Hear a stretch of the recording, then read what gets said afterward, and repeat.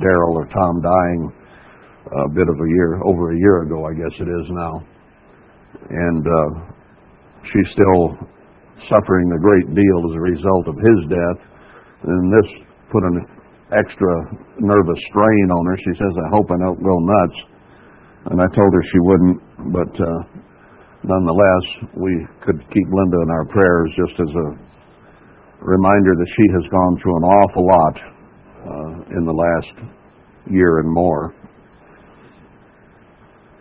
Now, I'm going to interrupt the sermon series that we have going in Ecclesiastes because there's something I want to address here that could have some bearing very shortly upon us. I'm not going to make any necessarily specific prophecies, but I'm going to present some information to you for your perusal, for your consideration, and perhaps you can draw your own conclusions. I'll try not to pinpoint it too much, but some of it is pretty well pinpoints itself, I think. Now, you will recall that Herbert Armstrong always said that the feast days represent a 7,000-year plan of God. People have begun to make light of that, saying that we've already been here more than 6,000 years. There's a voluminous writer I know who says we're already past that, we better refigure, who is or was a minister in the Church of God. But I still believe that it is true. Numbers 14:34 tells us a day is as 1,000 years. And the 7-day week, Hebrews 4 points out pretty clearly, is representative of the plan of God. So that's why the seventh-day Sabbath is so important, it not being on Sunday or Wednesday or Friday, but it comes on the seventh day of the week, even as the millennium comes after 6,000 years and is the seventh 1,000-year period of time in God's plan. Now, I've done a chart here, which I just passed out, or had passed out to the locals. Some of this information came to me, well, over a period of time, but it sort of coalesced a few months ago, and I've kind of sat on it. You'll see, I think, for obvious reasons. But I think it could tie together with events of the past and give us a whole picture of how God's plan is being worked out. Now, if you look at the chart there, it's laid out on the far right. That should say, it looks like I made a 2. It should be a 7 on the far right, 7,000 years from creation week until Christ returns. 6,000 years, I'm sorry. It should say 6,000 years because the millennium then is the 7,000-year period, and this chart only comes down to a time that is possibly his return. So from creation week to 2027 is 6,000 years. Now, how did I derive that? If you go up almost to the top of the chart on the second line, you'll see 26 to 27 AD. Now, in 26, Christ was preparing and actually apparently began his ministry in 27 AD. The scholars pretty well agree on that being the case. So, we can go to Luke and another passage along with Ezekiel 1 and 40, and we can see that he proclaimed the Jubilee that year. He called it the acceptable year of the Lord. So if he was proclaiming a Jubilee on 27 AD, time when there would be freedom and liberty and so on for the whole world. And that's what a Jubilee is supposed to represent. It's freedom from debt, freedom from difficulty, and to get back to the way things ought to be. Well, the Garden of Eden was an example of the way things ought to be, right? And that was quickly destroyed, and we've had almost 6,000 years now of violence and disobedience and sin, with Satan ruling and being the prince of the power of the air. So, if Christ was proclaiming the Jubilee in 27 AD, which I think is very clear that he was, and we've talked about that before in depth, people wonder, well, when was Creation Week? And different scholars have come up with 4024 BC, 4025, 4004 BC. The Jews come up with, I think, something like 3780 something. I forget now. But it's a little shorter time that the Jews have. Well, if there be a 6,000-year plan, I think it is extremely easy to see when Creation Week was, because the Jubilees come in 50-year increments. So if you simply count back 4,000 years in 50-year increments, you come to 3973 BC, which isn't too far from what the Jews have come up with using different reasoning. So if a day is as a year, and if the feast days represent a 7,000-year plan, then it's pretty easy to see the creation was in 3973 BC. Now, I'll add one comment to that. Some scholars say you have to add or subtract a year going from AD to BC back and forth because there was no year zero. Other scholars argue that you don't add or subtract the year, that there was a year zero. So it's kind of pick 'em among the scholars themselves. So there could be 1 year difference there, depending on whether you count year zero or not. And it doesn't matter for our purposes here today, but let's say approximately 3973. Could be a year off from that in counting, because Christ proclaimed that in 27 AD. So, from 27 AD back to 3973, you have 4,000 years, 4 days in a prophetic sense. Then, counting forward from there, you have a 1900-year period of relative silence. And Herbert Armstrong proclaimed that the truth of God had not actually been proclaimed and preached for 1900 years until he began to do so. Okay? That was his take on it. Now, Herbert Armstrong was not a bit bashful when it came to proclaiming that God had appointed him to do a work here in the end time. He referred to these years quite a bit. He referred to what he called the 19-year time cycles between when the church was actually begun, he said, in 1931 to 1953, when it had a leap forward going into Europe and the world, to Asia, and so on. And then another 19 years was supposed to take us to 72, which would have begun the tribulation in his estimation, and Christ returning in 75. Well, it didn't work out that way, and since then we've realized that there is no perfect 19-year cycle in the heavens. It can come close, but it is not a perfect 19-year cycle. So that did not apparently work out, and as we look back, we'll find that it isn't necessary that it worked out, although that 19 years did have some play in terms... I knocked my mic off. It did have some play in terms of advancements in the work that Herbert Armstrong was doing. So, I've drawn a parallel chart here from left to right, and I want to go through this with you and point out some things. Now,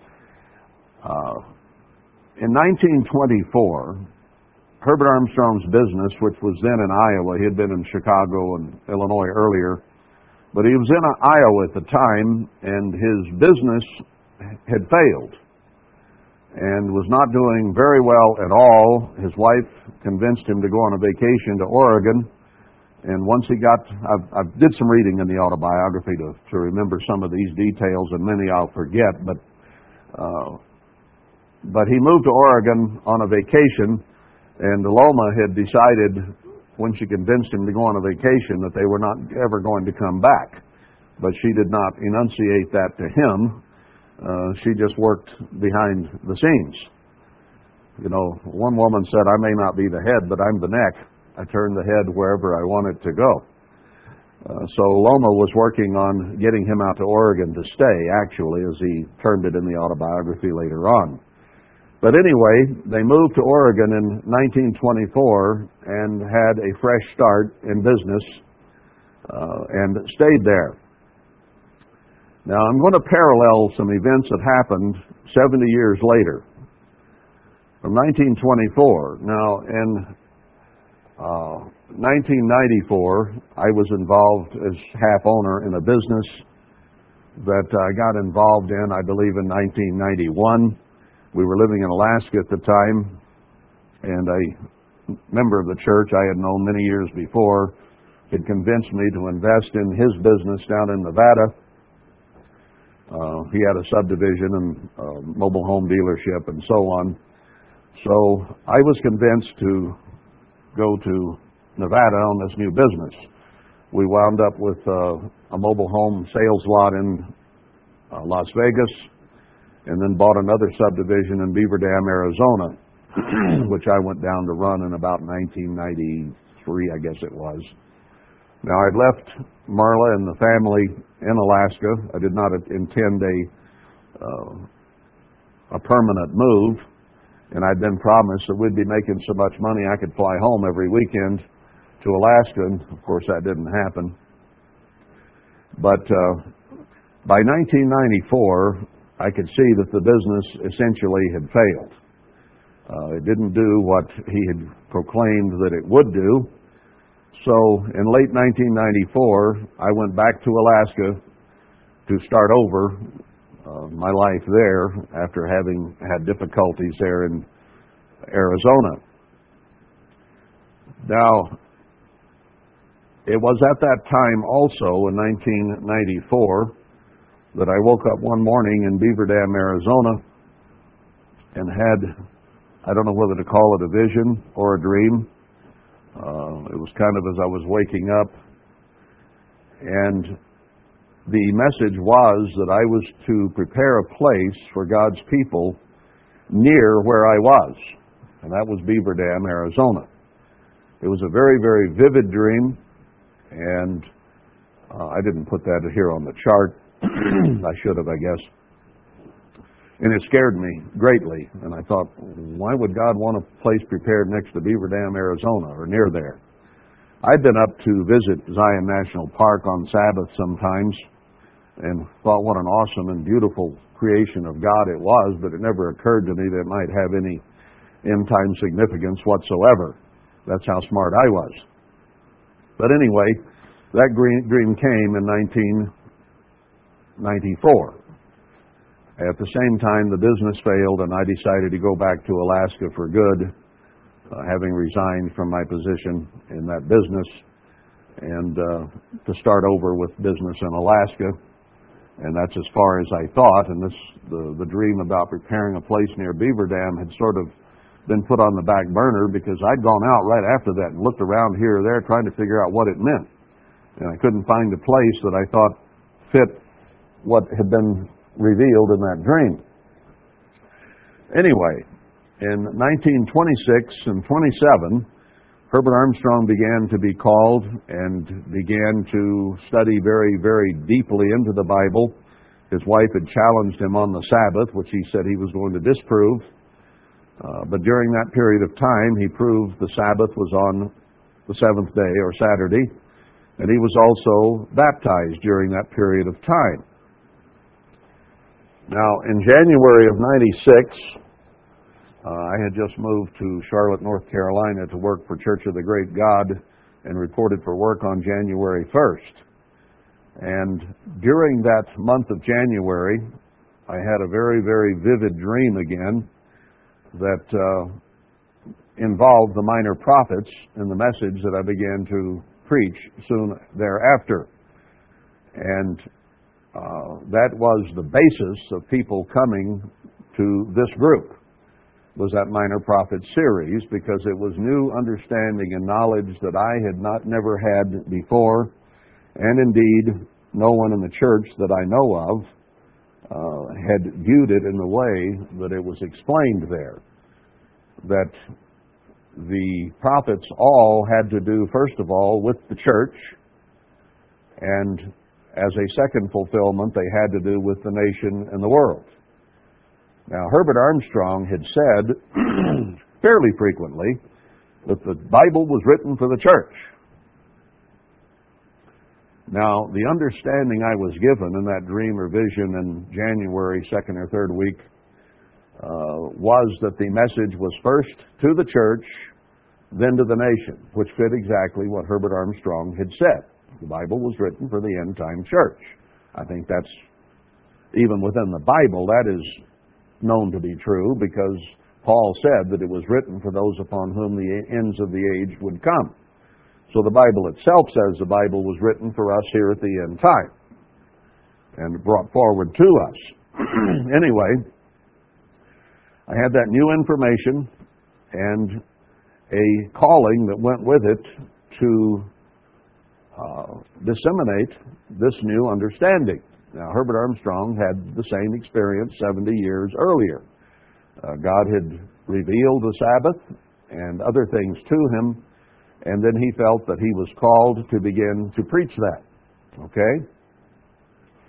Also, in 1996, on what turned out, as we later learned, the day of Passover, Passover Day, right after the Passover service the night before, I was in Chicago for the Passover season and was preparing a sermon for what I thought at that time was the first day of unleavened bread, the next day. And I fell off asleep, and as I woke up, there was couldn't call it anything but a vision, of two maps that appeared. And one was of the Middle East and Israel in specific, and the other was of essentially the state of Utah plus. And the perception was that the map of the Middle East was a fake of the map of Utah and its environs. That that land over there was not the promised land, but over here was. And it's near, it showed to be near where I'd had the dream in Beaver Dam, Arizona.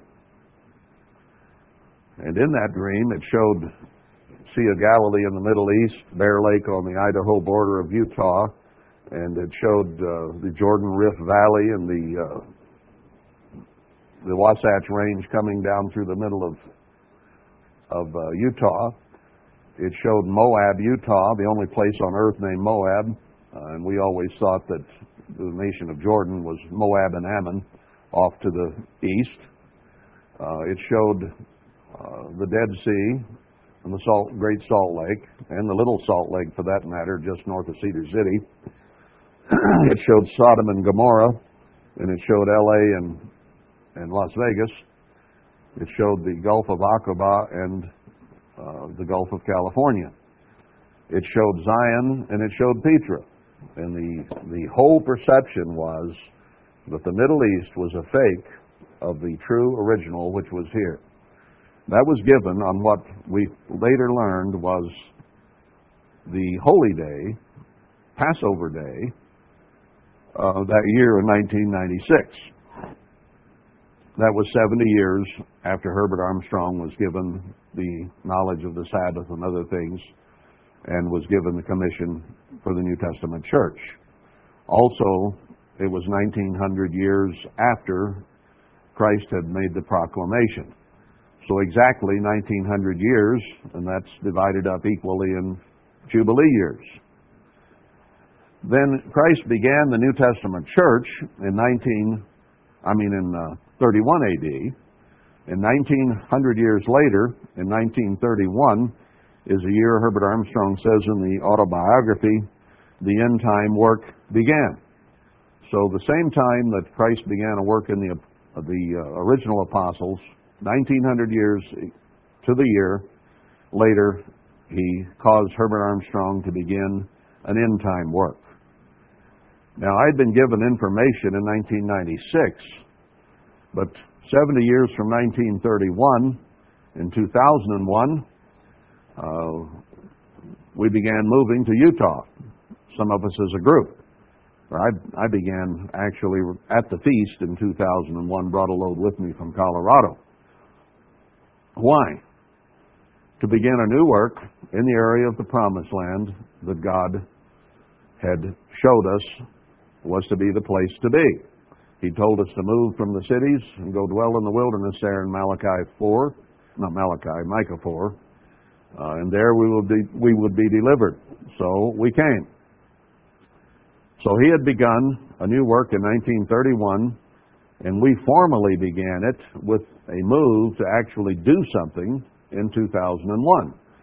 We had formed as an organization at Trumpets in 2000, but it was just a phone broadcast, and we went to the feast, but nothing was formally actually done other than meeting.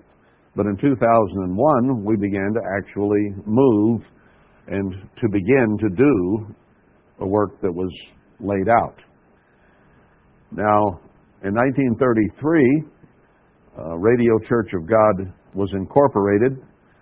So he says that the work actually began in his preaching in 1931 as a work, but the formal beginning was in 1933.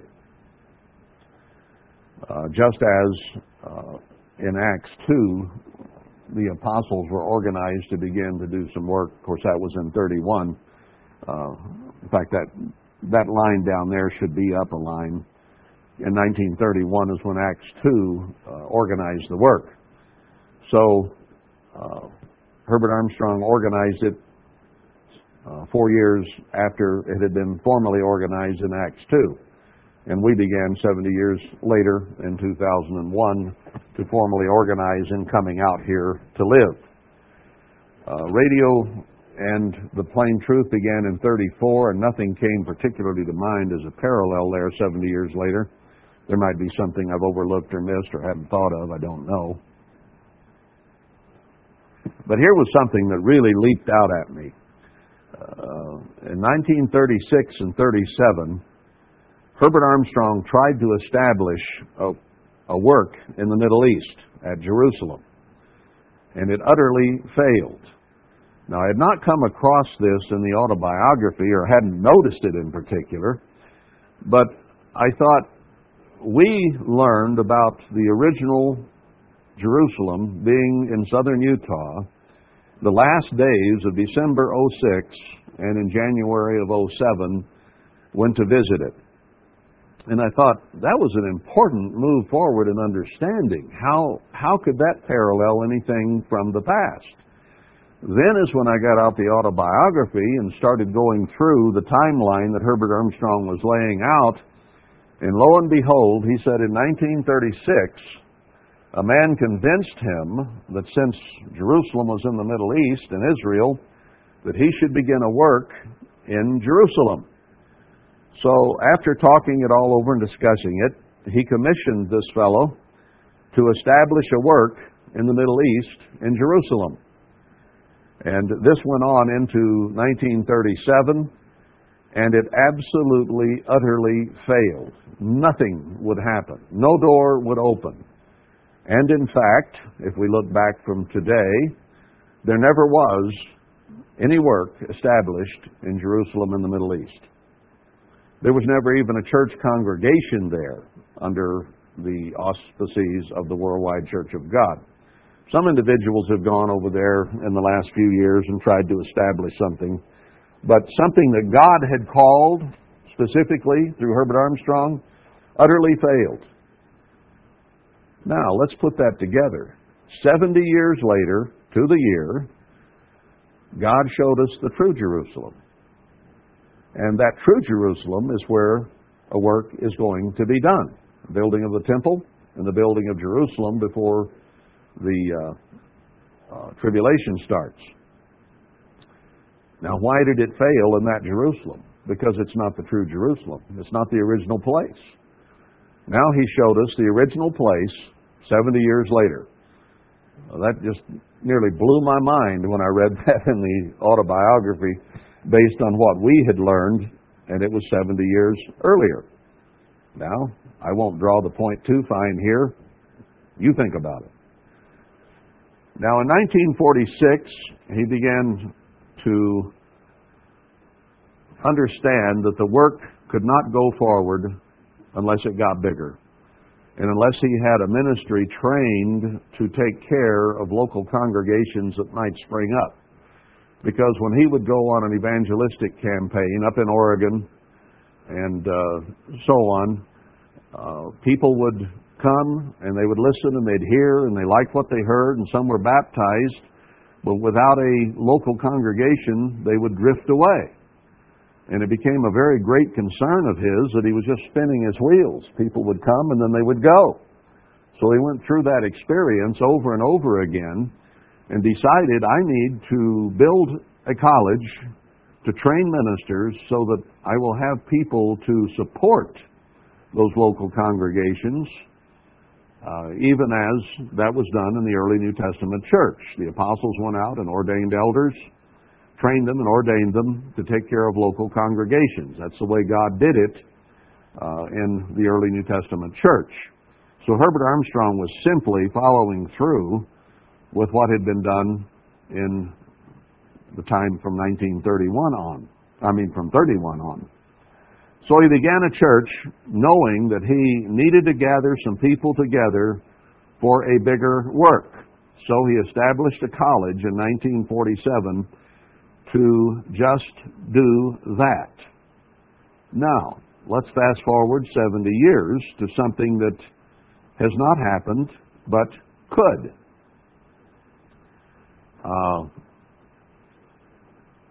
47 is, I should have put the date in there, 2017 is 70 years later. Now, is this the year that will begin the events toward a gathering and a greater work? We already know from many scriptures that God was going to decimate and spew out worldwide because it died. It was Sardis. And a 10% faithful remnant would be retained and gathered from the book of Haggai and other places, Isaiah 6 and other places. 10% would gather to do another work. Now, is that time very, very near?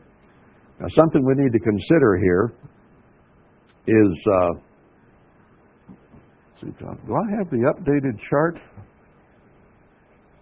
Because I added, okay. It's down further, but let's consider at this point, do we consider the Gregorian calendar and man's calendar that goes from January to January, or do we consider God's year, which goes from April to April? That's a question mark. I don't necessarily know, but it could have some bearing on some of the next information that we're about to consider here.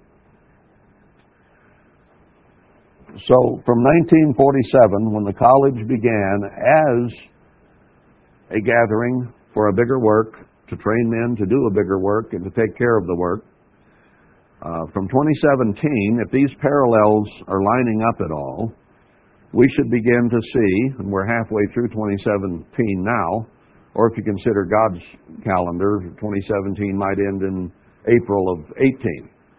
So there's something to play with there a little bit in terms of time.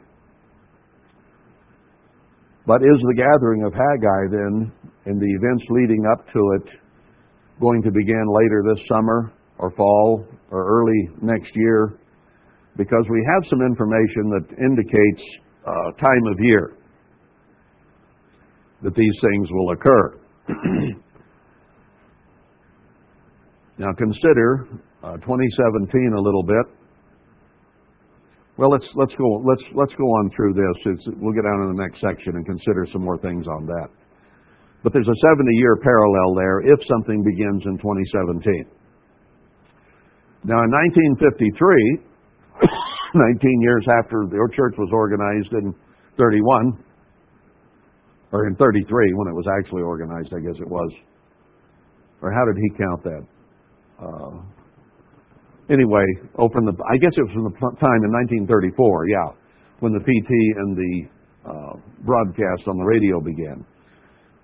19 years later, the broadcast went to Europe and to Asia, began to preach to not just the United States and Canada, Mexico, but to the world. 70 years later would bring us to 2023, right? Is that the year that the witness begins to go to the world and the tribulation begins? Just leave that as a question mark in your mind, considering these 70-year increments. We'll examine some more information that might show that that is very, very likely to happen when we get a little further down in this chart. Now, in 1986, in January, Herbert Armstrong died. 10 years later, Worldwide Church of God in 1996 died. I think we've seen now that Worldwide Church of God was actually Sardis, that Thyatira was Seventh-day Church of God before that. Philadelphia had not really begun in Laodicea. Laodicea came out of Sardis in that God blew it all apart. And Philadelphia is to be that 10% remnant that comes together to do the final work. It is the only one that God says will be kept from tribulation, and the 10% that come to build the temple are the only ones that God says will be protected from the tribulation. So that 10% has to represent the Philadelphia church. In other words, the Philadelphia church, despite the proclamations of many, really is not yet truly in existence. Could be the very beginnings are, but not in existence until that 10% comes together and the leadership is there that they come to. So Philadelphia is sandwiched in between Sardis and Laodicea with people from both of those eras comprising it. And it will be protected from tribulation. So 10 years after Herbert Armstrong died, Worldwide Church of God essentially died. Now, if we look to the left there again, the second line from the left, if we figure 40 years from the time Herbert Armstrong died as a minor type of Moses, not the final Moses of Malachi, that's one of the two witnesses. But he was a minor type in that he formed the church in this end time, 100 years after the early New Testament church began. Now, if you take the time of his death and count 40 years, you will come to 2026, which at trumpets, Feast of Trumpets, might represent the first resurrection and going into the true promised land. Now, from his death of Moses originally was at the end of 40 years of wandering. So we have been wandering in a spiritual desert from the time Herbert Armstrong died until Feast of Trumpets 2026. I think that's an incredible number to consider. 40 years of wandering in a spiritual desert. Remember Amos said there that there would be a famine of the Word, a desert of the Word. I think it's Amos 8 or 9, whichever it is. So we have a very important 40 years there that it seems to appear. Now, I compacted 4,000 years in a short line from 27 back to creation week, and then I compacted the 1900 years between Christ's proclamation in 27 of the Jubilee to Herbert Armstrong's calling and baptism in 27 when he was given new knowledge of a work that needed to be done and a calling. So that's just a short period of time.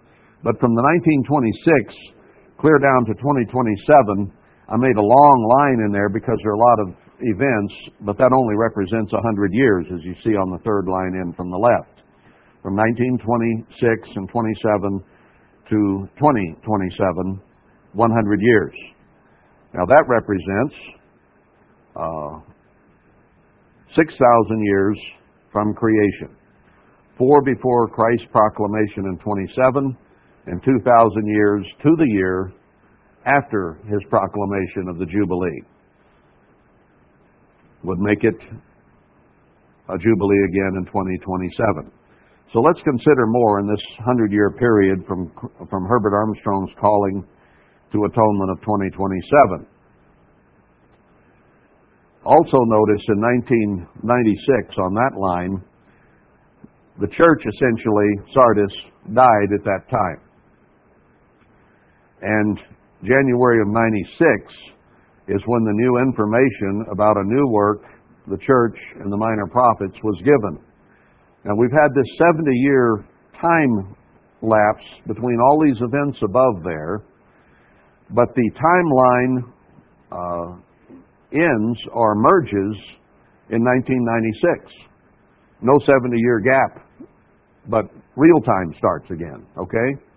The church died, 96, Sardis, and at that same year, 70 years later, same year that it died, new information was given for the end-time church. The latter temple of Haggai and Zechariah was given an understanding of the minor prophets.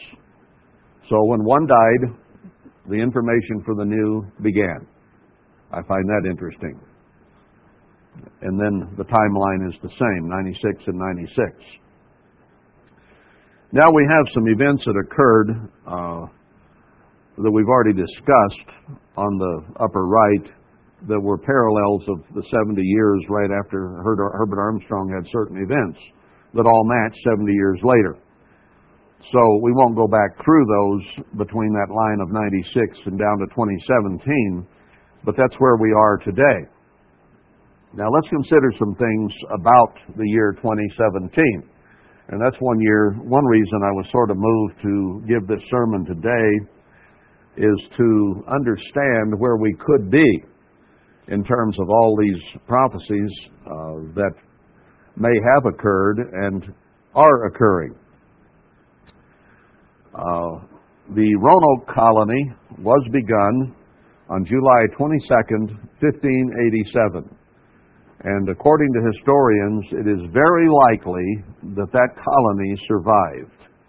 They apparently moved from where they were and left an inscription in a tree that they had left, but those who came, I think it was the very next year, to find them, couldn't find them, and they did not take the time. I believe there was a storm coming in, as I recall, or something.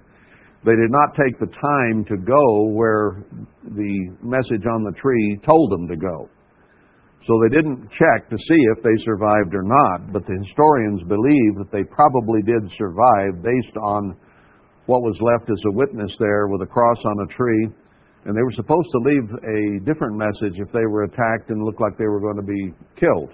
And that was not there. I don't remember all the details, but anyway, consider July of 1587, and they did say that they arrived at Roanoke on the 22nd of July from England.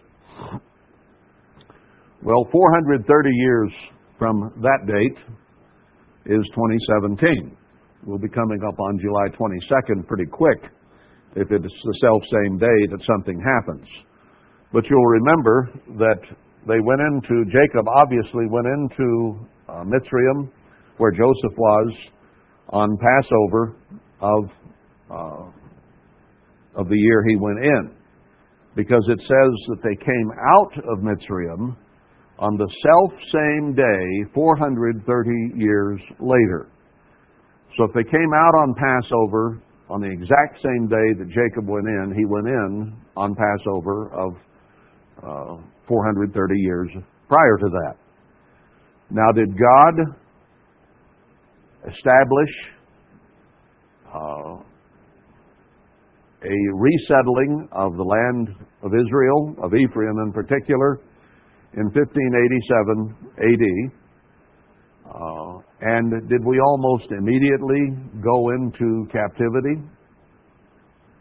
Yes, we did. There were people who came over to Roanoke, I'm sure. I don't have evidence on this, but I suspect at least that they may have known the Sabbath and the holy days. Because those pilgrims who came in 1607, which is the official start time of the USA. They did have the holy days in the Sabbath. They did not keep Christmas and Easter. And history shows that in Rhode Island and a couple, three other colonies, it was illegal to keep the holy days of the world, and they had the truth. But how long did it take before Satan began to get involved there, and anyone who kept the truth, they had a witch hunt for, and tried to wipe them out of existence. And Christmas and Easter became common, and the Sunday Sabbath began. So some of those colonists had the truth when they got here, but it didn't last long, did it? Just as Jacob went into Mitzrayim with a high hand, with Joseph there, but that didn't last long, and they lapsed into slavery very quickly. So there's an awful lot of parallel between that captivity and that which we see ourselves in today, where all the so-called liberties that we thought we had have been taken away from us, and we are at the point of this country being destroyed. And the dynamics of that occurring are in play right now in 2017. One of the fast days of Zechariah, the one coming up on the 7th month, 3rd day, was of the leader of Israel who had been appointed by Nebuchadnezzar. He wasn't in the king line or anything of Israel, but Gedaliah had been appointed by Nebuchadnezzar to be the leader of those left behind in the captivity. Interestingly, some people came and killed Gedaliah. Today, we're in a situation where our country is under siege, and we have quite a few people who are saying that Trump should be assassinated. So do we have a parallel here on a national level of what was happening there at the time that Israel was destroyed and it went into the 70-year captivity? That may be, because God says that we're going from this soft captivity, if you will, that we have been in, into an iron captivity. They had a soft yoke of wood around, that's what we've had around our neck. And it's been there all along. Realize that Washington, D.C. was laid out in mystical form. It was laid out according to the Illuminati of the Masons and of the secret societies. It's in the streets. It's there. The all-seeing eye of God. Everything is there in the way that Washington was laid out. And they used Greco-Roman architecture of the Roman Empire. So George Washington, Thomas Jefferson, and some of our early heroes were part of that, and Washington was known to be a Mason. So our captivity on a soft level goes way, way, way back to the very beginnings of this nation. And now we're about to have a yoke of iron laid on us when the Assyrian comes into our land. Russia, China, and a great coalition against America are being formed as we speak today, and will be attacking this nation very soon. Could it be 430 years after we came here? That is a very distinct possibility. God works in patterns. Now also consider, for the year 2017, the prophecy in Isaiah. You remember there that Israel and Syria formed a conspiracy to destroy Judah. And God explains that they weren't to worry, but within 65 years, Ephraim would be destroyed so that it was not a nation. Now, I tried to find a date that might begin. It also, as it goes down, says that is a sign that the nation will be destroyed. And after that, God gave another sign. He says that Emmanuel would be born, and that was another sign. Now, we learned that the name Emmanuel was to be used in the end time about 2006, I believe it was, and began to use that name because Matthew said But you are to call him Jesus, but they will call him Emmanuel. In Isaiah 7, it uses the name Emmanuel and goes forward from there into Isaiah 8 using Emmanuel. And is Christ not to be born in us, in our character, in our lives? A birth of Christ we are to be as an example. So from the time that we learned of that, it says before he would know right from wrong, this prophecy would be fulfilled. So you take a 9-month pregnancy and then you take time. There's nothing in the Bible that says when a child can truly know right from wrong. Now you can begin teaching them when they're 2, 3, 4 years old, right and wrong, and they can understand a certain amount. Don't touch the stove. Don't, leave the door open. Turn off the light. Whatever. But at what age do they really know on a social and cultural level and a religious level right from wrong? It'd probably be a little older than that. So I think we're still within the realm of what Isaiah 7 was talking about, that these events would occur. So I kind of searched through 1947, 48. The UN began in 1948, but within 65 years of that, it's already passed. Someone pointed out that the Bilderbergers began in 1953. The Bilderbergers were established as a conspiracy to destroy this country in 1953. They included a lot of people who are known as Jews, but are probably not really Jews, but Edomites, who God says in the book of Obadiah and other places will be used to cause victory over Jacob, and that they will gloat having destroyed this nation of Ephraim and the other nations of Israel. So we have that coming up. And the Bilderbergers entered into that conspiracy.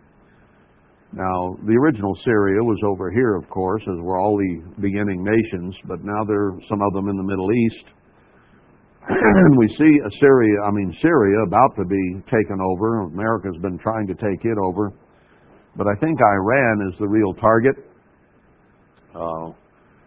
And once we have our way in Syria, then we will probably attack Iran and break its horn, as Daniel 8 seems to indicate, and then our horn will be broken. So that probably is coming up very, very shortly. Now, if 1953 and the conspiracy begun there, another conspiracy actually, but certainly a strong one by the Bilderbergers, will within 65 years this nation be destroyed. 2017 is 64 years. And it says before 65 years. So if that be the marker, I'm not saying it is, but if it be, 2017 and possibly into 2018, if you consider God's year ending in April, this nation will have been destroyed. And we see the build-up toward that. So, is that possible? Now let's go on. If that be the case, maybe the gathering will occur at about the same time.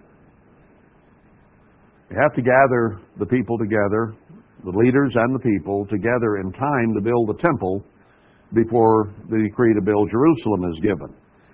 So if 2017 marks the date when civil war will begin in this country, and Jeremiah 50 and 51 show that there will be violence in the land, ruler against ruler, in a civil war. It also shows during that period of time, in Jeremiah 50, 51 again, that the Assyrian will come into our land. Approximate same time the civil war is going on.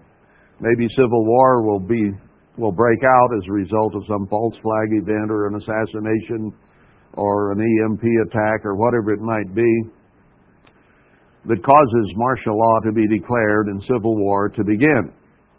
That is very much on the table right now.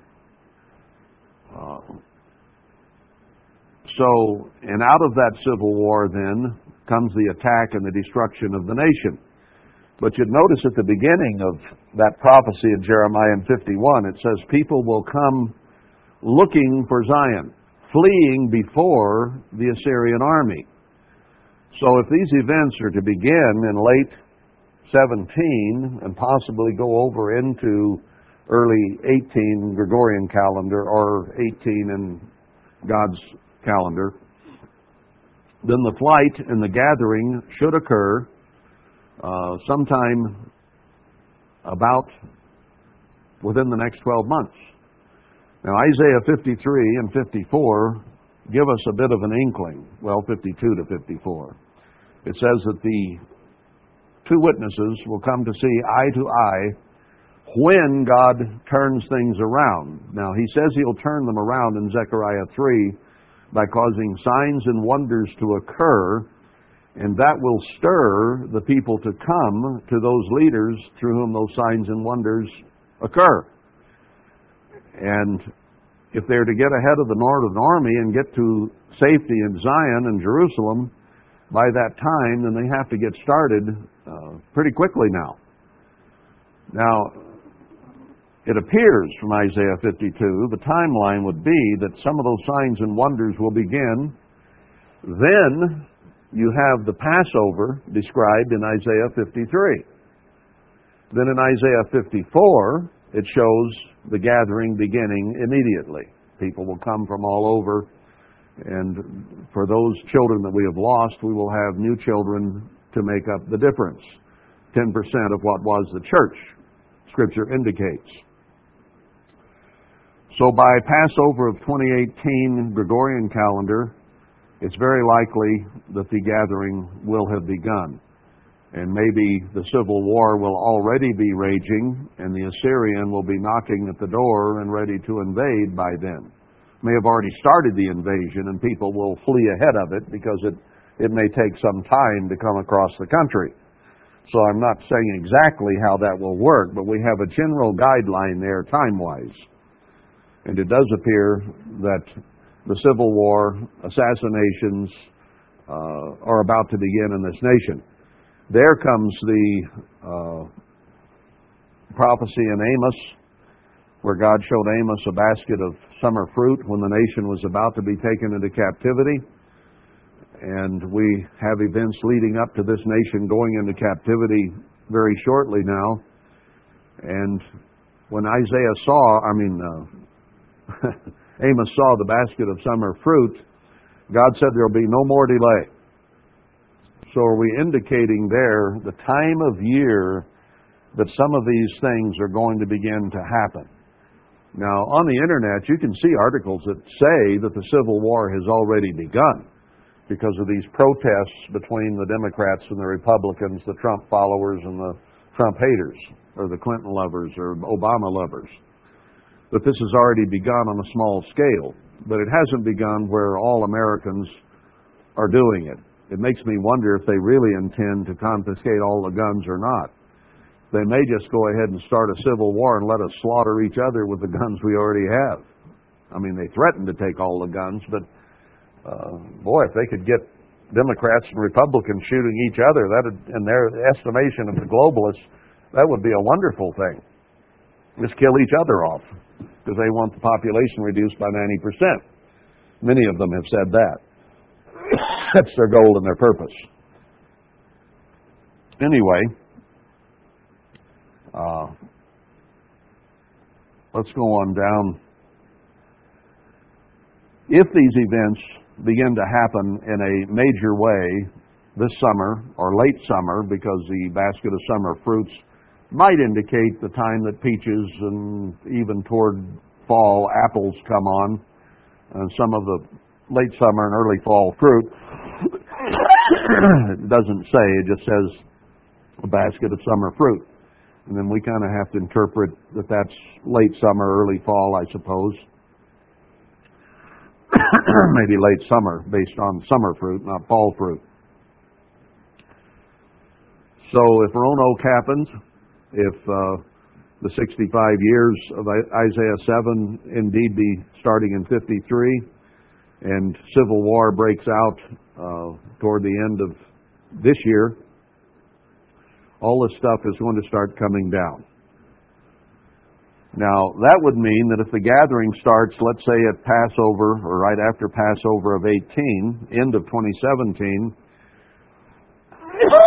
we have a time period there of 2018 to 2020 in which the temple would have to be built, because that remnant of people and the leaders, the two witnesses, are told not to go to the world, but to go to the church, and that the temple is to be built. So we have that period of time where that would be being done, the gathering and the beginning of temple building in 2018 to 2020. Now, let's go down to the bottom of the chart and work back the other way and see how this fits together, because it's easier to count backward and see the events occurring. So drop to the bottom line, 2027 at atonement.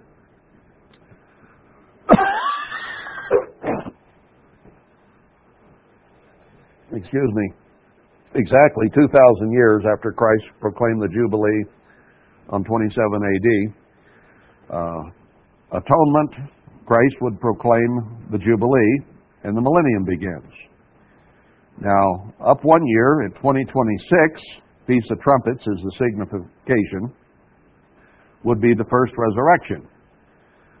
And it would begin the 1-year honeymoon at the throne of God, because Christ marries his bride, which is symbolized by atonement. And Deuteronomy 24 says if you marry, you're supposed to have a year to cheer up your wife and not work. So if he's going to go to work and begin the millennium, the new heavens and earth come down at the end of 2027, the fall feast, Feast of Tabernacles time, then he will have been having his honeymoon with his bride from trumpets of, or actually atonement of 26, when the marriage would occur, until atonement of 27, when they would return and go to work. Now that year of honeymoon could possibly be cut short, because that's also the same year from fall of 26 to fall of 27 that the 7 last plagues would be occurring. And he says there in Matthew that if he didn't cut time short, there'd no flesh be saved alive. So it's very possible he cuts his honeymoon short a little bit and cuts that year short so that there'll be some flesh saved alive, because the 7 last plagues threatens all flesh. Armageddon doesn't before that at all, but that does. All right, so if we go back to 2026 at trumpets, we know that the 2 witnesses are killed 3 days, 3.5 days before the end of the 3.5 years, 42 months, and 1,260 days. The resurrection occurs 3.5 days after they're killed in the streets of Jerusalem. So if we count back from trumpets 2026, 3.5 years, we come to approximately Passover of 2023. Now, Passover would seem to be the time for the flight. Remember, that's when they came out of Mitzrayim. They fled from captivity at that time, and that probably is the time of the Matthew 24 flight to Zion. It might be the day the tribulation begins. It'll also be the day that the temple is defiled. Jerusalem will be overrun and the temple defiled, and that will start the tribulation of Daniel 9. So, if we go back to that point, we know from Daniel 9 and the 70-week prophecy there that the temple will be defiled 70 weeks after the order to build Jerusalem. So if that defilation occurs at Passover of 23, you count back 70 weeks, which is a year and 18 months. That would put you into the last part of 21, when the order to build Jerusalem of Daniel 9 is given.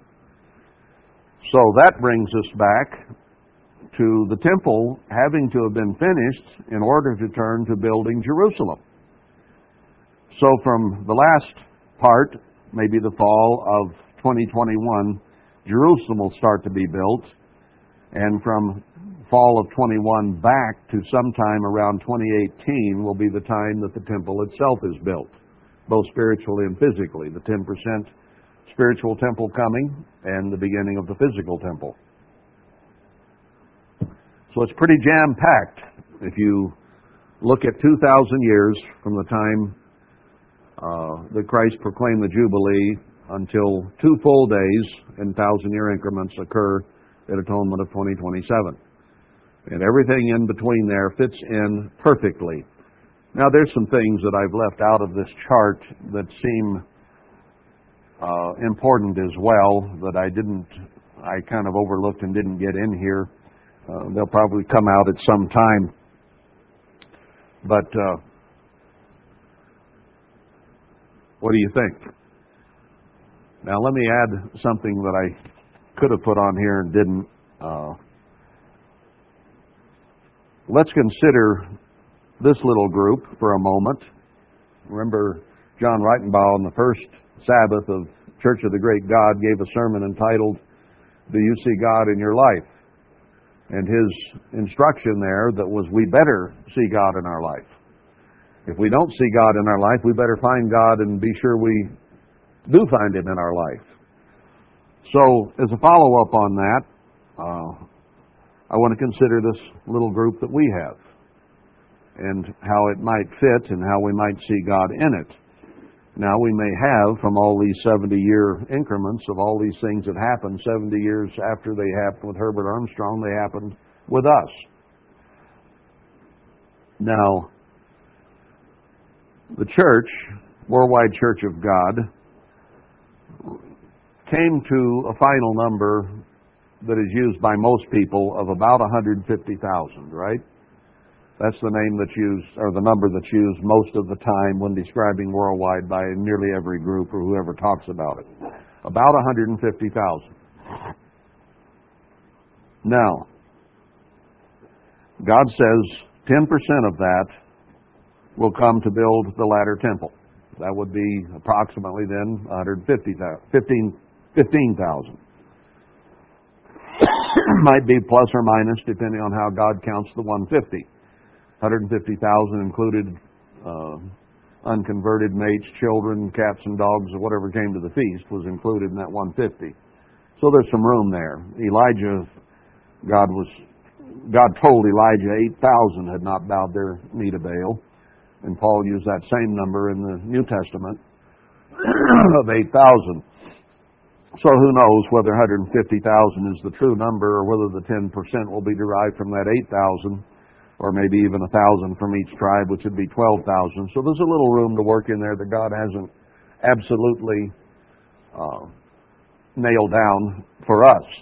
But let's use that 150 since it's a general term that most people recognize. Now, we began on trumpets of 2000 with a phone broadcast that went out. There were 3 of us at headquarters in Colorado at that time, Marla and I and Andy Benedetto, and the rest were on the phone line. But that was on trumpets, but come Feast of Tabernacles, through the summer when I was fired quit from Church of the Great God in July of 2000, people began to wonder why I was not with Church of the Great God anymore and began to call. So that by trumpets, enough had asked to come to the feast and wanted us to start a church, or not specifically a church, but to have a broadcast. And I had said I did not intend to start a church, but they wanted to come to the feast, and they wanted to have an online service. So the first one was trumpets of 2000. And by the time the feast rolled around, 70 people showed up for the feast in 2000. Interesting number, is it not? Where is that? Isn't there a scripture about Christ's disciples numbered the 12 plus those with him about 70? I don't remember where that is. I didn't look it up. But anyway, first year we had 70. Second year, 120 showed up. Now that one I remember. In Acts 1, it says that there were about 120 waiting for Pentecost of all the disciples. So 120 comes into play as an important number because that's the number that were there on Pentecost in Acts 2 when the church began. The next year, we went up to 150. Now that's 0.01 or 0.001% of 150,000, if you do the math. So our biggest number was 150. Now the next year, I believe it was the next year, it might have taken 2 years, but I think it was the next year, a year or two anyway, it dropped back to 120. So I went from 70 to 120 to 150, then it dropped back to 120, and then from there it dropped back to 70.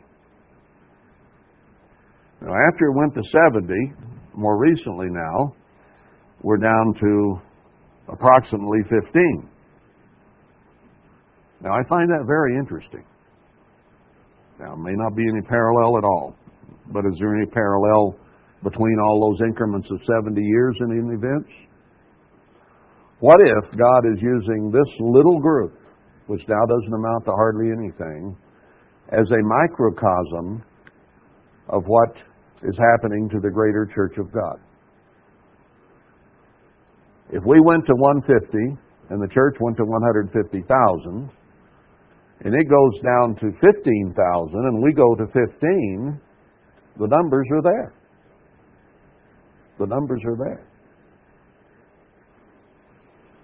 So when God says it'll be reduced 90%, when it went from 150 down to the 10,000, the approximately 15,000 or whatever it is, that's a 90% reduction, right? Our greatest number was about 150. If we go down to 15, that's a 90% reduction, right? Is God using us as an example or a microcosm of the rest of the church? I think there's a possibility of that. It does say there in Isaiah 54 that when the people begin to gather to build the temple, we'll be given many, many children to make up for the ones that we've lost. It says, stretch your tent out, make it bigger, make it ready. And it even says that they will say the place is too small for them, we need room. Then God says, okay, you'll have 7 villages with much men and cattle.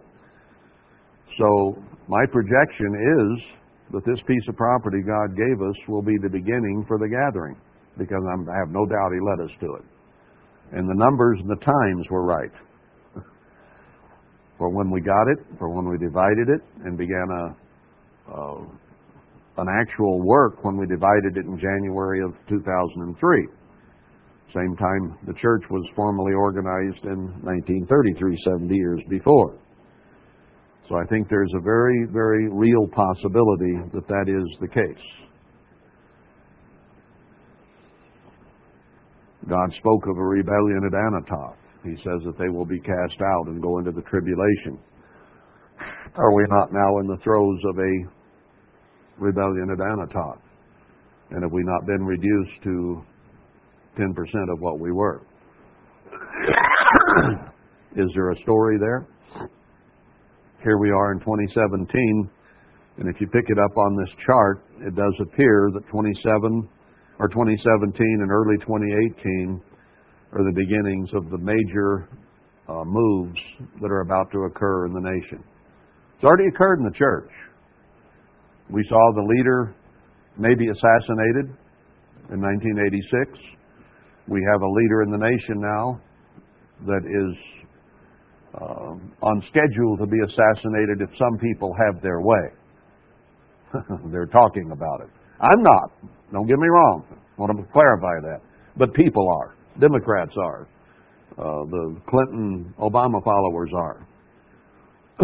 And this is leading very possibly to a very hot summer and a basket of summer fruit and major events occurring in the nation just as they have already occurred in the church, where it has been spewed out and reduced and gone into spiritual captivity in the sword. Now the nation is about to go into spiritual captivity, famine, and the sword, and literal physical captivity. Everything seems to be pointing to this next 6 to 12 months. That's why I decided to give this information today, is because we may be on the very cusp of these things happening, and I think that the events leading up to it and all the numbers from Christ's ministry and his proclamation in 27 and 1900 years later, and then from 1986 when Herbert Armstrong died to 2027, or no, from the time he was called in 26, 27, to Christ's return in the millennium is another 100 years. So 4,000 years from 27 AD back, 2,000 years after, you have exactly 6,000 years. And then a 1,000-year period of the millennium. So I believe Herbert Armstrong was right. We have exactly 6,000 years before the millennium begins. And using these numbers and the jubilees and the numbers work out perfectly, he has to be back in the millennium start by 2027. And if you count back from that and from trumpets at 26, it fills up. There's no extra gap in there from 27, 2018 until that time. It's all going to be full. It'll be the temple building, Jerusalem building, the tribulation, and then trumpets 3.5 years later. So you may have questions on that. One other thing I had up in the upper right, I think that those chapters prior to 39 and 39 of Isaiah represent Herbert Armstrong and the work he did and how he had a heart attack and God gave him more time. And his sons would be eunuchs after that. And he says, okay, there'll be peace in my time. And after he died, or was killed, I think, in 86, his sons, those of us who were in the church, in the ministry, essentially became eunuchs. We could do nothing. Nothing has been done since 1986. Some people have tried to recreate worldwide, and they can't seem to get it done. They're spinning their wheels. They're not really growing. They're just ex-members of worldwide who are in other groups now. But nothing significant, use that term, nothing significant in terms of preaching to the world or church growth has occurred at all by any group. That will not happen until the two witnesses are called and the gathering occurs with them, and then a work will begin, and then it will go to the world as a whole at the beginning of the tribulation, which probably will be around Passover of 23. But in Isaiah 40, another work begins, and it is the end time work, a proclamation that Christ is going to wither and all flesh basically die, but to give comfort and good news to the church that there is a way out. And it goes on from there, from Isaiah 40 on through. So that is the beginning of the new work that may have begun in 1996 when God began to give the message of good news, bad news, and then good news for the church, bad news, and then good news of the millennium for the world. Maybe I'm sticking my neck out there and people will think this is all vanity and ego. Think what you want. Herbert Armstrong wasn't a bit bashful to proclaim what God was using him to do. So I'm just presenting the information here. You do what with it you want. It may or may not work out this way. I don't know. I'm not claiming any office until God shows that office is there. Okay? I'm not going to claim that. But here's the facts. Do with them as you please. These things happened.